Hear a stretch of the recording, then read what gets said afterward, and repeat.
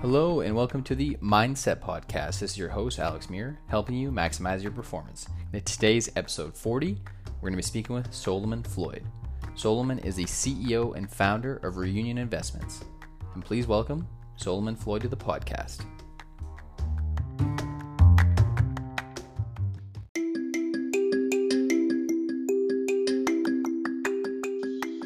And this episode is brought to you by RadioGuestList.com, the number one free radio guest, podcast, and talk show guest expert interview booking service on the internet. To have you on the Mindset Podcast today. Super happy to have you on. And I'm very intrigued by your whole philosophy surrounding your investment portfolio, how you got started, and specifically as well surrounding the tertiary markets. So, and a lot of people don't know what that is. And, from my understanding, when I was doing some research on your website, it's basically underutilized or underserved markets where there's definitely growth opportunity, but it's these specific communities that don't necessarily have the funding, and they need that private investment or institutional investment to grow that community and build it up. And you're the man in charge of helping rebuild and growing those communities. Absolutely, that's correct, and that's really what it comes down to is rebuilding. I'm not going out in the middle of nowhere and building something brand new that's only going to benefit a certain amount of people, and require people to move and really shift economies. I'm really just going to areas where an economy is present, it just needs some emergency adrenaline, as I like to call it, and that's usually an injection of capital to help raise and bring up back value to this market to make it attractive for the people who live there, but also for the people who invest there too. Right on. And how did you get your start with? Have you always been drawn to finance, and was that always something that you had a passion for, or did your passion for finance kind of evolve later on? Because I know you also got a military background. You're in the Air Force.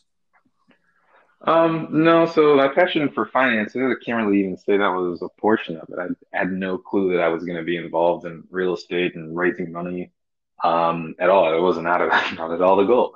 The goal was to never have to work for anybody again in my entire life because I couldn't stand it. Even in the Air Force, I couldn't stand it. It was a matter of being told you are only worth your rank, right? You only know as much as your rank. And to be told that to somebody like myself, and I guess many of your listeners who, know that they have ability, know that they're smart, know that they're the experts in what they do, to be told you're only as good, your knowledge is to us is only as good as the rank that's on your shoulder, didn't make sense to me. So for me, when I got out of the military, I was like, listen, I'm going to build something, and I'm going to build something where I can be the expert in. And when I saw the need for housing and other investment opportunities and these military markets, right? It was like, all right, cool. So super underserved market, but here's a military base in the middle of Texas, middle of nowhere, that has a independent GDP of, $1.6 billion that is wasted in this little community that's not being captured.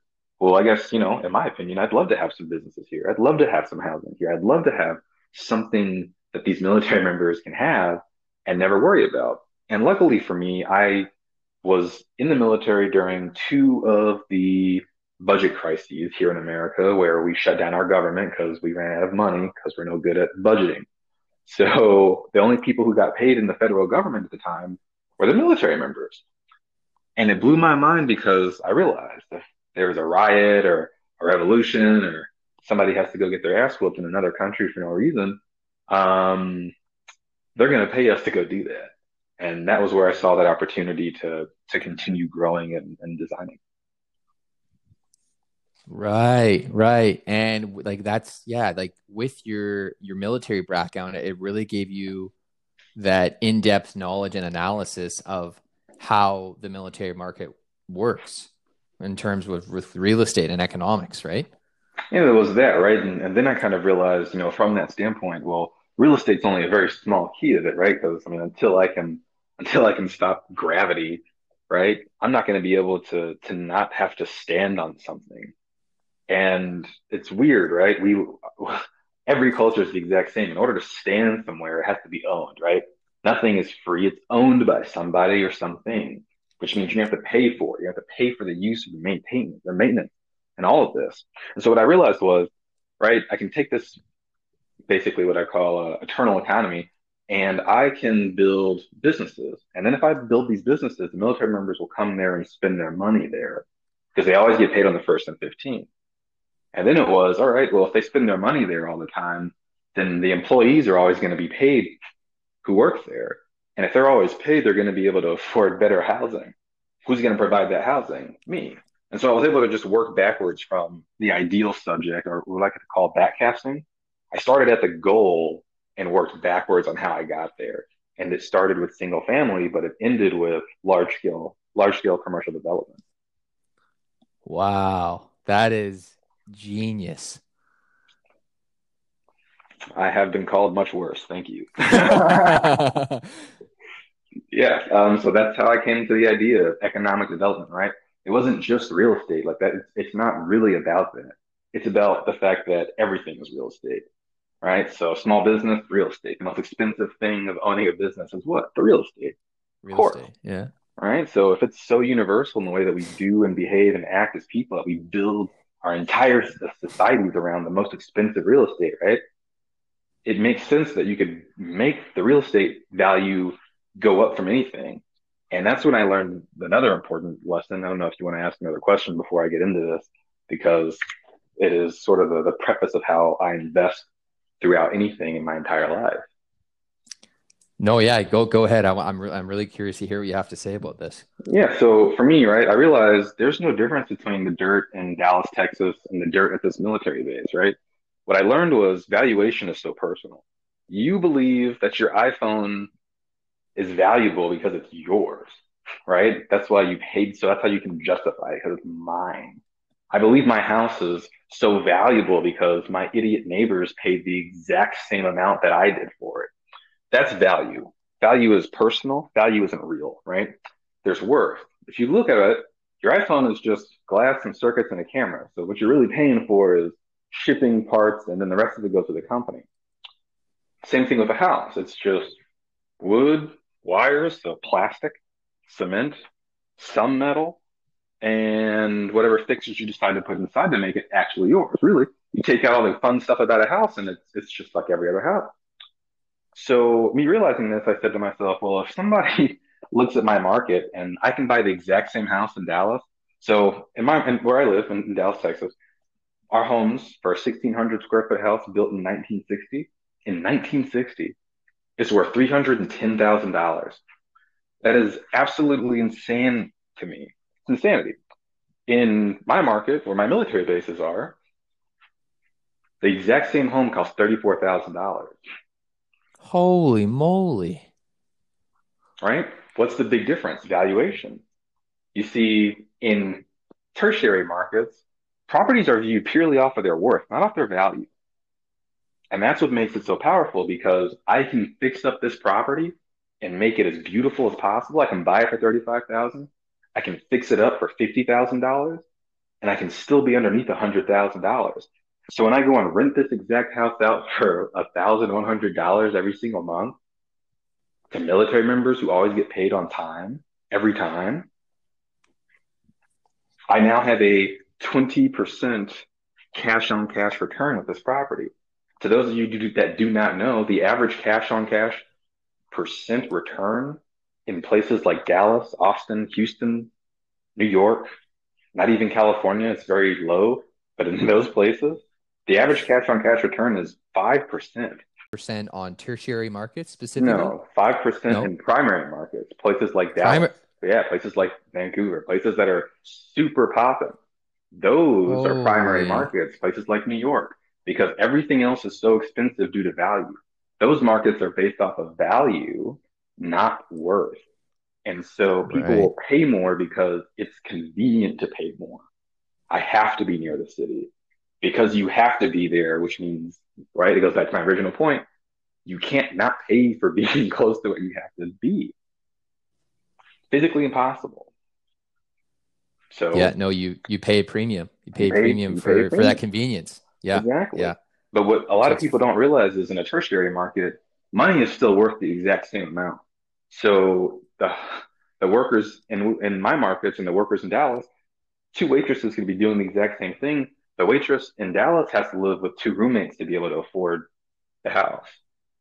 The waitress in my market doesn't need a roommate. She can rent out a brand new renovated apartment that I bought for $950,000, right? That's 30 units. She can rent that out for 850 and be a-okay. She doesn't need a roommate. And now I've created something so valuable to my investors that I don't have to really think about it in the sense of, okay, I mean, I'll look at market analysis. I will look at that and take that into account, but I'm only going to utilize it and identify what's not on the page, which are, hey, there's a bunch of apartments here that are all D class, a bunch of businesses that are terrible. What it makes me think is, all right, cool. So even if I just made things a little bit nicer, people would enjoy living here again. Problem solved. Common sense investing, common sense decisions. That's all I can tell you is you need to get out of your own head and your own bubble in order to achieve success, which is get out of your own way. I mean, it's literally like it's the one quote I have in my office. It's get the fuck out of your own way, and you'll succeed. Literally, that's all it is. it makes a lot of sense because that's what trips a lot of us up is just we're just so fixated on our own thoughts and actions, and as soon as we just focus on, like you said, working on that goal and moving backwards, then and that's all we focus on, then we don't get so tripped up. That's really it. And so, what I say is have your goal in mind, right? Know what it is and understand what it is. Be willing to adjust, but just work backwards from it. Just work backwards from what you want to achieve and you'll figure out how you achieve it. At least, I mean, that's the advice I give to people like myself is if you already know what you want, right? Ask yourself how you got it. You'll be able to talk yourself into building out a roadmap to success or at least to your own success. And how have you crafted your mindset to remain consistent towards obtaining, your goals? So for me, I mean, every year I take some time. I go on a trip by myself and I separate from work, my wife and everything else, and I separate from all of that. And I take just sit down somewhere. And I may go to California, I may go to Maine, I may go to Miami, I can go anywhere, and I just take some time to myself. I'm gone. I'm there. I'm focused on me, and I really evaluate what have I done this year that has allowed me to grow, right? Where are the areas that I want to continue growing? Am I spending too much time at work? Okay, well, if I'm spending too much time at work, then I elaborate and I say, cool, the solution is I may need to hire somebody else to take over some of my business operations and find a manager. So I write that down. I say, cool, that's what we're looking forward to for next year. Researching and building up the ability to have a manager, right? Because now I know what the goal is.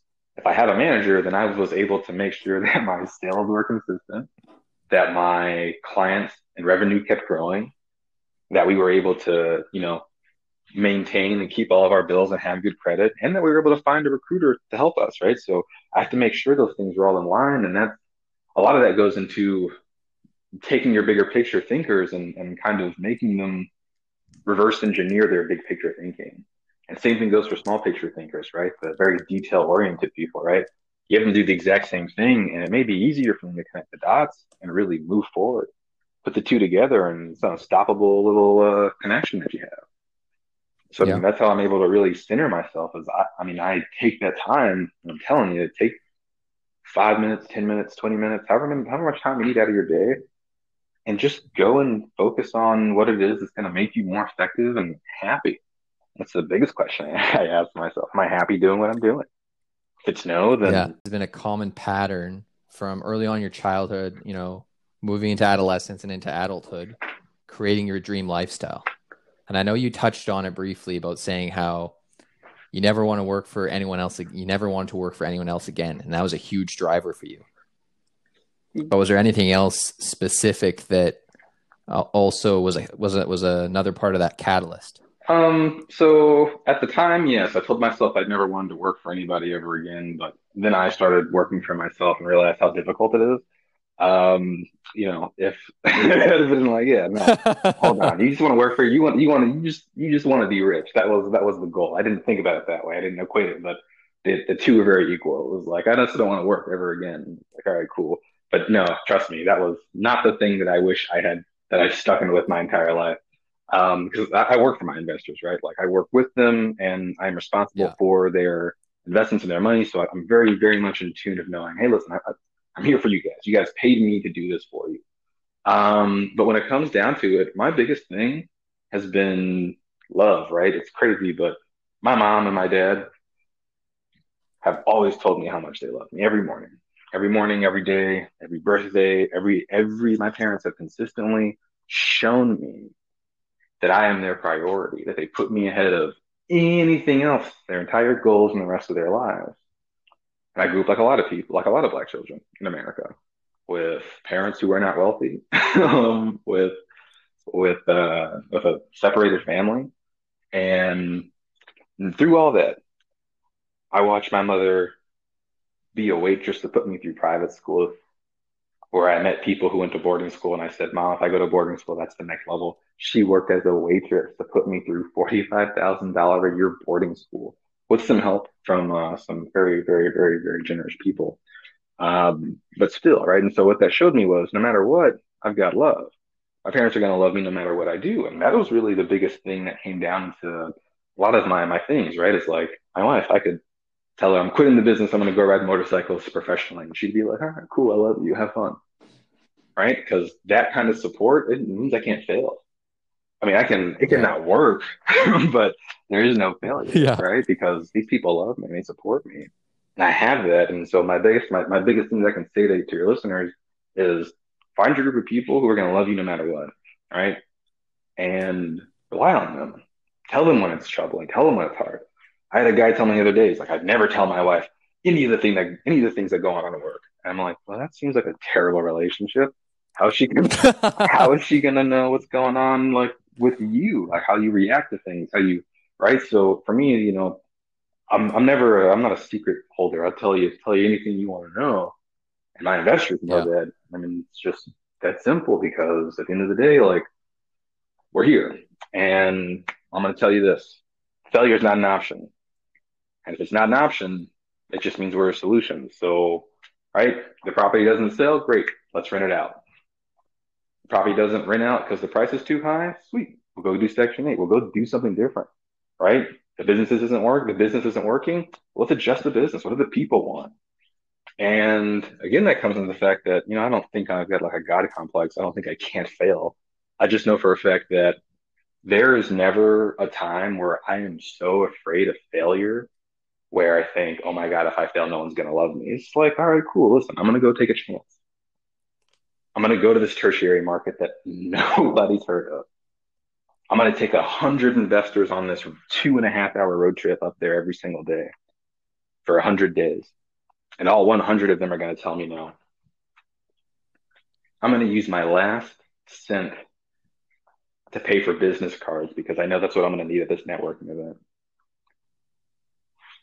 I'm going to risk everything to make it. And then to have people tell you, duh, of course you are. That's like, all right, perfect. That's exactly what it is, right? Coming down to it for my entire life, for what I would contribute everything to be for that one singular concept is, yeah, like no matter what, I'm gonna come home, my dogs are gonna love me, wife's gonna love me, my investors may be pissed, but tomorrow I'm gonna hit it back and I'm gonna make them so much more money. Or my investors may be super happy, but my wife may be pissed. Well, I guess we're going to Hawaii, right? Like I can't stress it enough, right? Like no matter what, a lot of it comes from the internal portion of it. Mine was Yeah. driven or at least shown to me by external factors, but make no mistake, they are very much internal factors.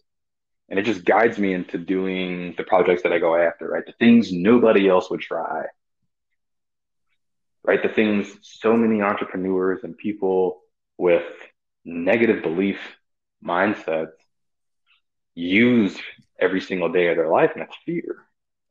I can't do it because no one will love me afterwards. Like, dude, No one cares. Like no one cares.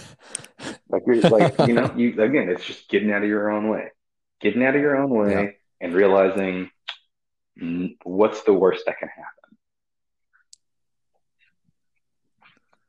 So, would you say your biggest differentiator between yourself and your competition, or just competing against yourself, would be you never allow your fear to creep in to stop you from doing what you want to do?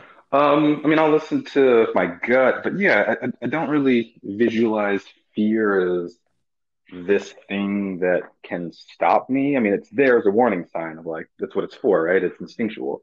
Hey, Yeah. don't go into that dark cave because it looks like there's bear shit everywhere. And you're like, all right, cool. I'm not going to go in that dark cave. But to say, right, like how many great things have come out of fear, right? Literally entire countries were founded off of the concept of fear. And you know what it took? One person to deny that fear and go and do it. I know everybody's going to hate me for saying this, but Christopher Columbus came over here. I bet he Yeah. was scared out of his mind. Scared out of his mind. Oh Had yeah. no clue. And guess what? He landed. He was like, I was right. Fuck all of you. I knew it. Because that's what it's like as an entrepreneur. That's what it's like when you're doing things on your own. That's what it's like in life, right? You can just do it. Yeah. And imagine if you just conquering your fear, right? It's the most amazing thing on earth because you could be afraid to do anything, and then once you do it, you're like, huh, it wasn't that bad. And then slowly but surely you realize, hmm, I don't really need to be afraid of a lot of things. You need to be afraid of things like fires and home intruders and, you know, war. Those things you need to be afraid of, but be realistic with it, right? I live in an area where I don't suspect a home intruder, but I'm ex-military. I'm prepared, so that's not ever a thing. But for fires, I'm not going to go leave my burner on and be like, I got nothing to be afraid of, right? Like, no, man. Like, come on, Yeah. like sensible. Be sensible with how you perceive fear, and you'll realize a lot of it is just you talking yourself out of something. And when you tell yourself, "Hey, man, shut up. Let me think about it for a second," and you go out and do it, it's like, all right, cool. I'm totally set. Like, yeah, what's the worst that could happen? You're going to go water skiing? Like, how could you be afraid to go water skiing? Don't get me wrong, you mess yourself up, but you mess yourself up doing anything. So, I mean, like, what's the point of being afraid of doing the thing that you want to try to do? I can't, I could never live in a life where fear dictated how I lived and did everything day to day. Yeah. And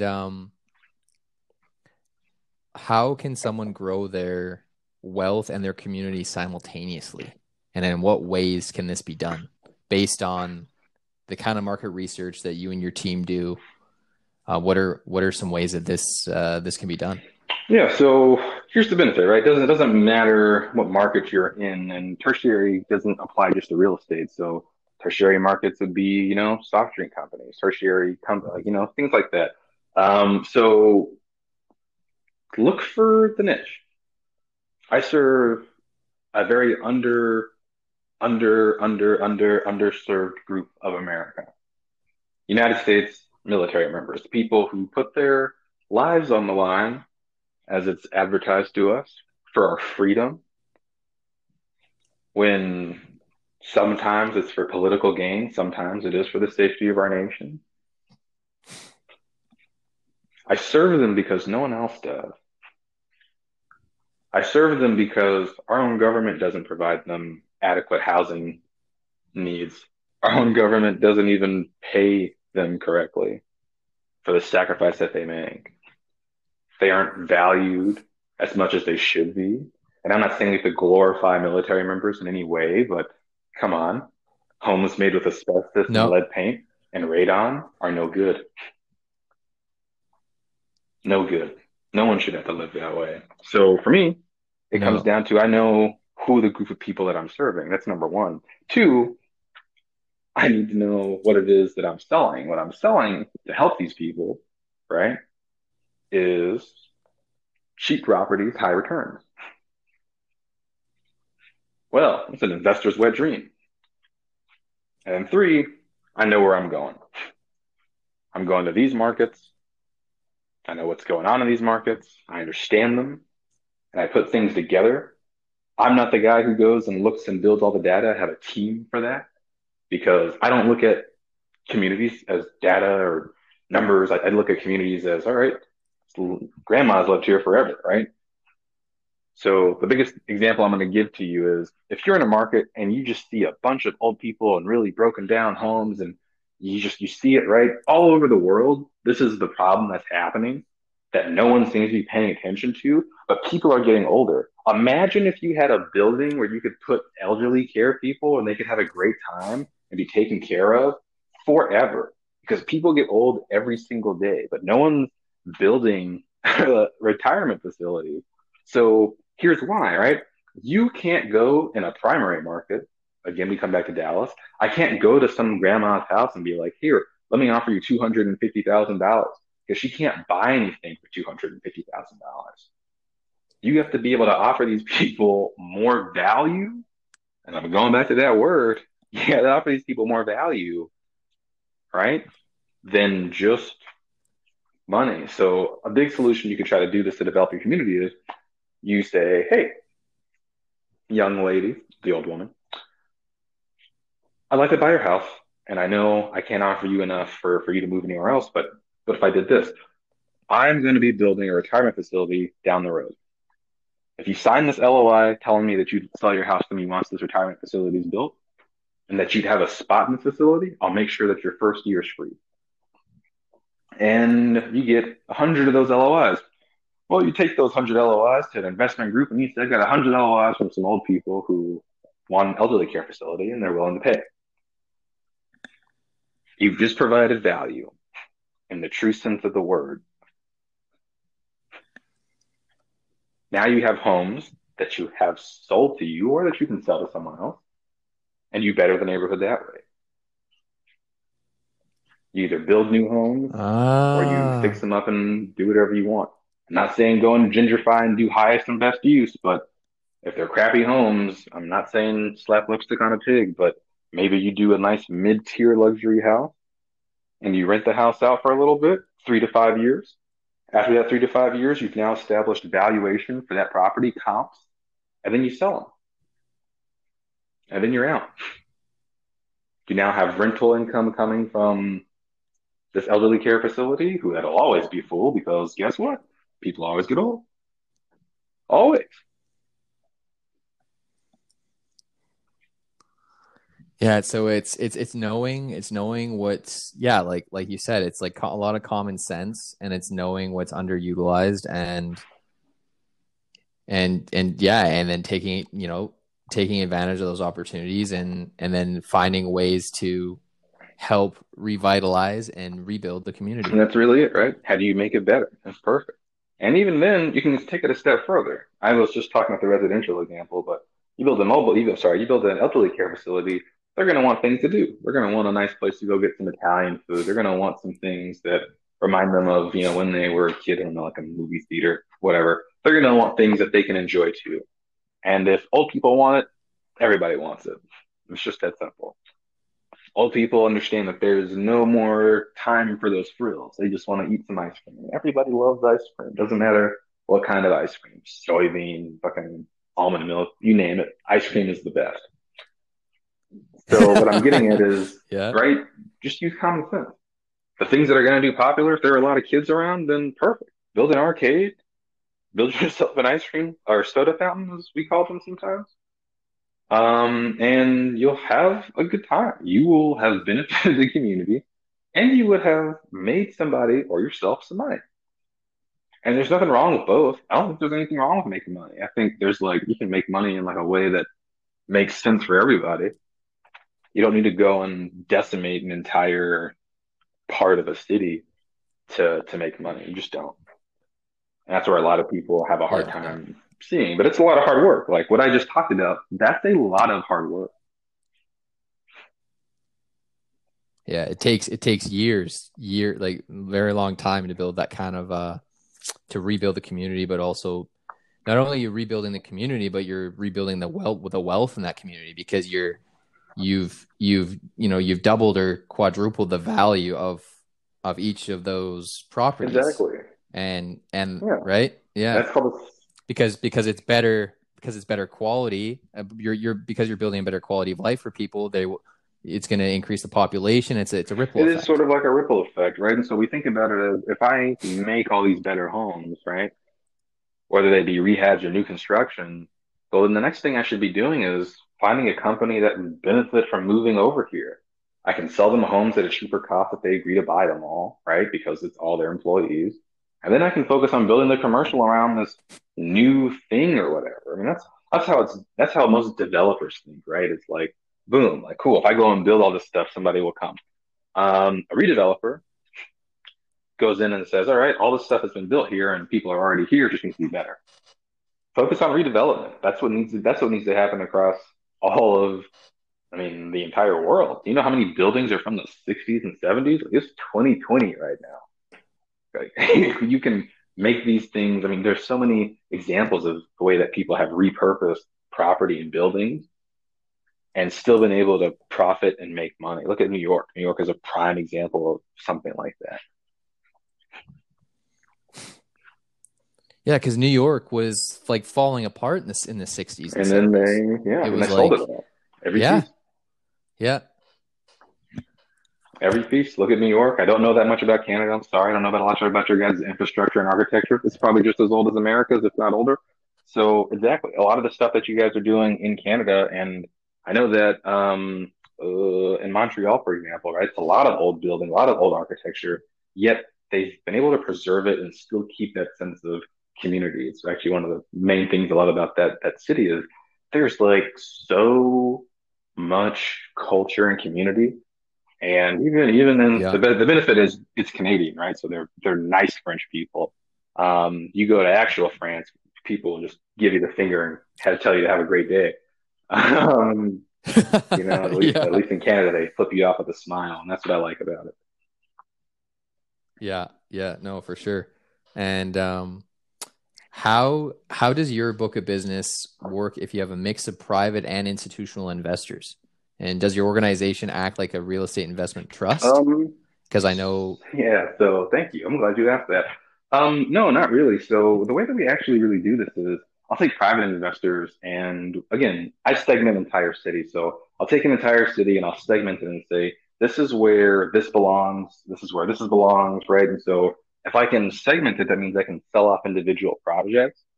So with our private investors, very similar to our institutional ones, I will just help them strategize. It makes no sense to go invest in five different places and five of the same asset, right? If you're only buying multifamily, right. then forgive me, but you're stupid. It makes no sense. If you're only buying single family, then diversify, diversify, diversify, diversify. With my company, we treat a real estate portfolio like a stock portfolio with a strategy and a plan in place to maximize return and profit. And the way we do that is very simple. I can take one investor with with $500,000, and I say, hey, listen, in my market with that $500,000, you can buy up 10 properties. 10 properties, you can fix them all up for $500,000. So now this person has 10 properties. Well, I put four other investors right next to him like that, and they're different quadrants, and we call them investment quadrants. So each investor gets their own quadrant based off of their strategy. So if I have a flipper, I'm going to put him next to a rental guy. And if I have another flipper, I'm going to put him on the other side. So now I've got a rental investor focused in between two flipping investors. So what do you think happens to all three investors, right? The one in the middle is now establishing rental comps while the value of his property rises. He's the long game while we sell to everybody else. And then I put my institutional investors in and they build all of my commercial assets and they increase what makes something more valuable, right? It becomes more valuable, the more convenient it becomes, right? If the new coffee shop, the new bar, the new tattoo parlor, all the new awesome things are right down the street, everybody's going to want to live there. Right. So I Okay. play them, So, I utilize them as catalysts to each other. right. And so basically, from my understanding, from what you're saying, the institutional investors are helping establish the new commercial development in the Not all the communities. time, like specifically, That but not yes, all the in time, this but exact scenario, they yeah. are the large attraction portion. So, for example, I can take $25 million of their money and build out a brand new shopping center, multifamily. I'm talking restaurants, double decker, the entire 9 yards. I can make this thing extremely, I mean, beautiful, right? And super fun. And because I know my markets well enough, I know exactly what should be built there because I go around and I ask almost every one of them, what do you want? What do you want here? And then I can disseminate that information, give them exactly or something close to, provide better jobs, which then fills up all of my new multifamily units, and really start making sure that I'm contributing to the economy while also making sure that my institutional investors are making their money from all of my renters and homeowners that my individual private investors have put into play. So it's a win-win-win. Everybody wins. Military members, institutional investors, passive investor. Well, I guess the people. It's very interesting, very interesting. And I've never heard like you've really like taken that strategy from literally the top down or bottom up, like to have everyone involved. And you've done it in a way to have everyone involved in the growth, which is very I've never been able to I've never read an investment strategy such as this before. Well, it's just that's because it's an actual investment strategy. I mean, the other ones, the majority of them, right? The way people think of real estate is you BRRRR. And the BRRRR, for many of you who don't, for those of you who don't know, um, buy, rehab, rent, refinance, repeat. That's what that stands for. So you do that with one home, right? That is meant to bring up the value of properties. So when I have a rental guy come to me and say, hey man, I got $1 million that I have to put somewhere. I'm like, cool, we're gonna go buy $1 million worth of property. You're gonna hold it for 5 years. And every 2 years, we are going to sell off three, four, five homes. Every 5 years, every however many years, we're going to do X. Because the way that a real estate portfolio should work, and the reason people get rich from real estate is they don't hold it forever. Can't. I mean, it'll replace your job, but 9 times out of 10, it's not going to make you super wealthy holding on to a single family home. It's a baseline, so you can continue to raise the value of all the other homes around you. So now you can capture that. And if you're the only investor in your quadrant, which means you're the only investor, within a 6 or 7 block radius from yourself, you've got nothing but opportunity and growth there. Your investors earn their passive growth versus active That's growth, right? exactly it. So yeah. And what kind of like how long does like do your investors typically, how long does it take them to earn this let's say X amount of growth? Um, Is there any forecasting or so estimate for absolutely, we that, have or got a financial team that builds out the models, and a lot of them are Chicago Booth, and I'll say a lot of them. One of them is a Chicago Booth individual, which is a very prestigious economic school here in the United States. And he builds these models to basically forecast everything. Now, the difference between my firm and a lot of other firms is I don't only own the investment firm, I also own the construction company and the management company. So I know exactly what we can build for, and I know exactly what we can sell and buy things for, which means our numbers are as precise as they come. So if I know it takes me 6 months to build 12 homes, then that's how I'm going to sell it. It's 6 months to build 12 homes. That or it's more crews, right? So that's the benefit of being so dynamic. We offer the most turnkey solution to our investors because I'm not going to be able to get a large construction company to like take its mouth off the teeth of a larger market because that's where they feel safe and safety, right? They fear going someplace else because it was really hard to get started here in a bigger market. right? So do you find that like other types of investment companies that they get involved with these kind of investments, or try to, like they're having to go through a lot more organizations, right? Because they don't own the construction or the management companies. So there's always all these other parties involved, which really lengthens the process, right? And also makes it a lot more money. So this way you're keeping costs down and everyone knows what they're Exactly. getting. So imagine from the start knowing that you're going to get anywhere from a 25 to 35% return. Don't get me wrong, that's a big 10%, but that's our margin of error, right? That's where we know we can be within. Either way, you're beating the market. Either way, you're beating very many of your competitors.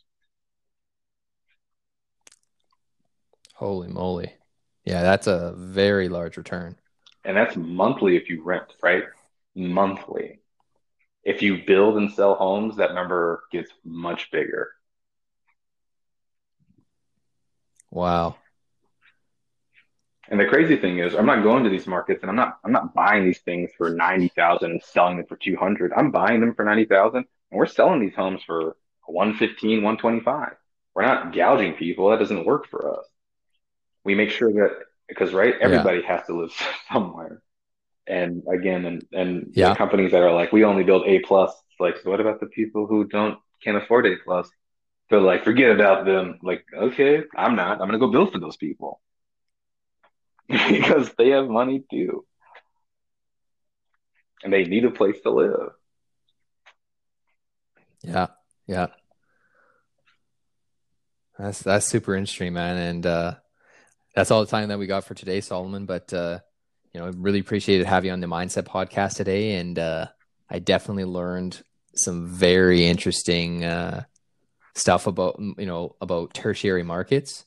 I've always been really interested for different ways to learn about how to invest in real estate, because I know residential is not the be all and end all, and I'm super happy that you're able to explain it to me and our listeners, in a way that is a lot of common sense and very practical, and the fact that you mentioned that you'll even take all your investors up to the areas where you're looking to rebuild or repurpose.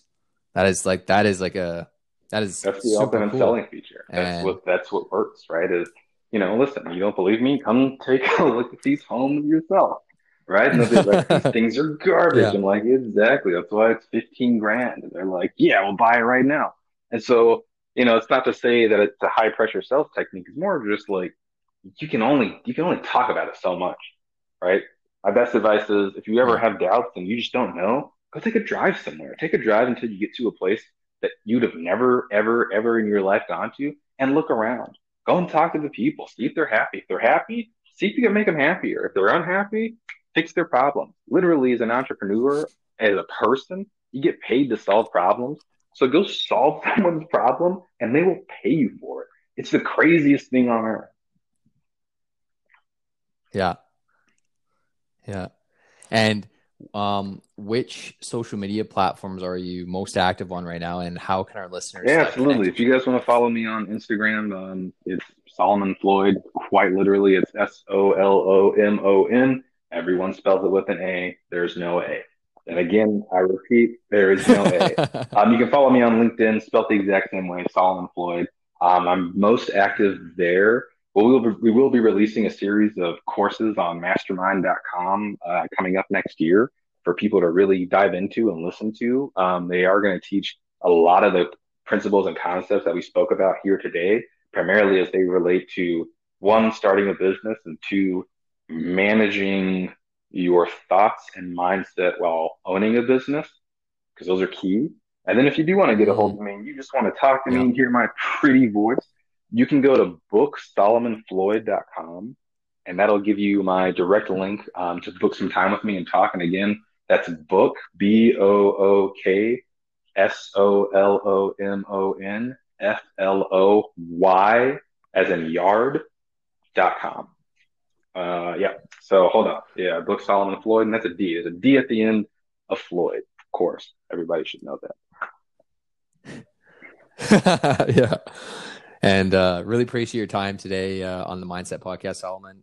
Had a fantastic time on our interview, and looking forward to have you on again in the near future and to learn, more in depth on tertiary markets and the kind of investment that you do for within your company and for Absolutely, your man. I investors. appreciate you having me. This has been awesome. Thank you.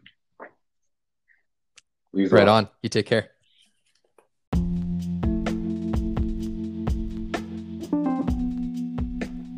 I hope you enjoyed that special guest series episode brought to you by RadioGuestlist.com. If you enjoyed this podcast interview with myself and my guests and you'd like to give me some feedback, please do so by leaving a short review on Apple Podcasts under Mindcep Podcast. That's MINDCEP, the Mindcep Podcast. On Apple Podcasts, Spotify, Stitcher, wherever you listen to podcasts. And I'll be happy to hear your feedback. And if you'd like to connect with me, you can do so as well on social media or on my blog. That's Alexander Muir, ALXANDER, Muir, M as in Mike, UIR.com. And thank you for listening, and see y'all next time.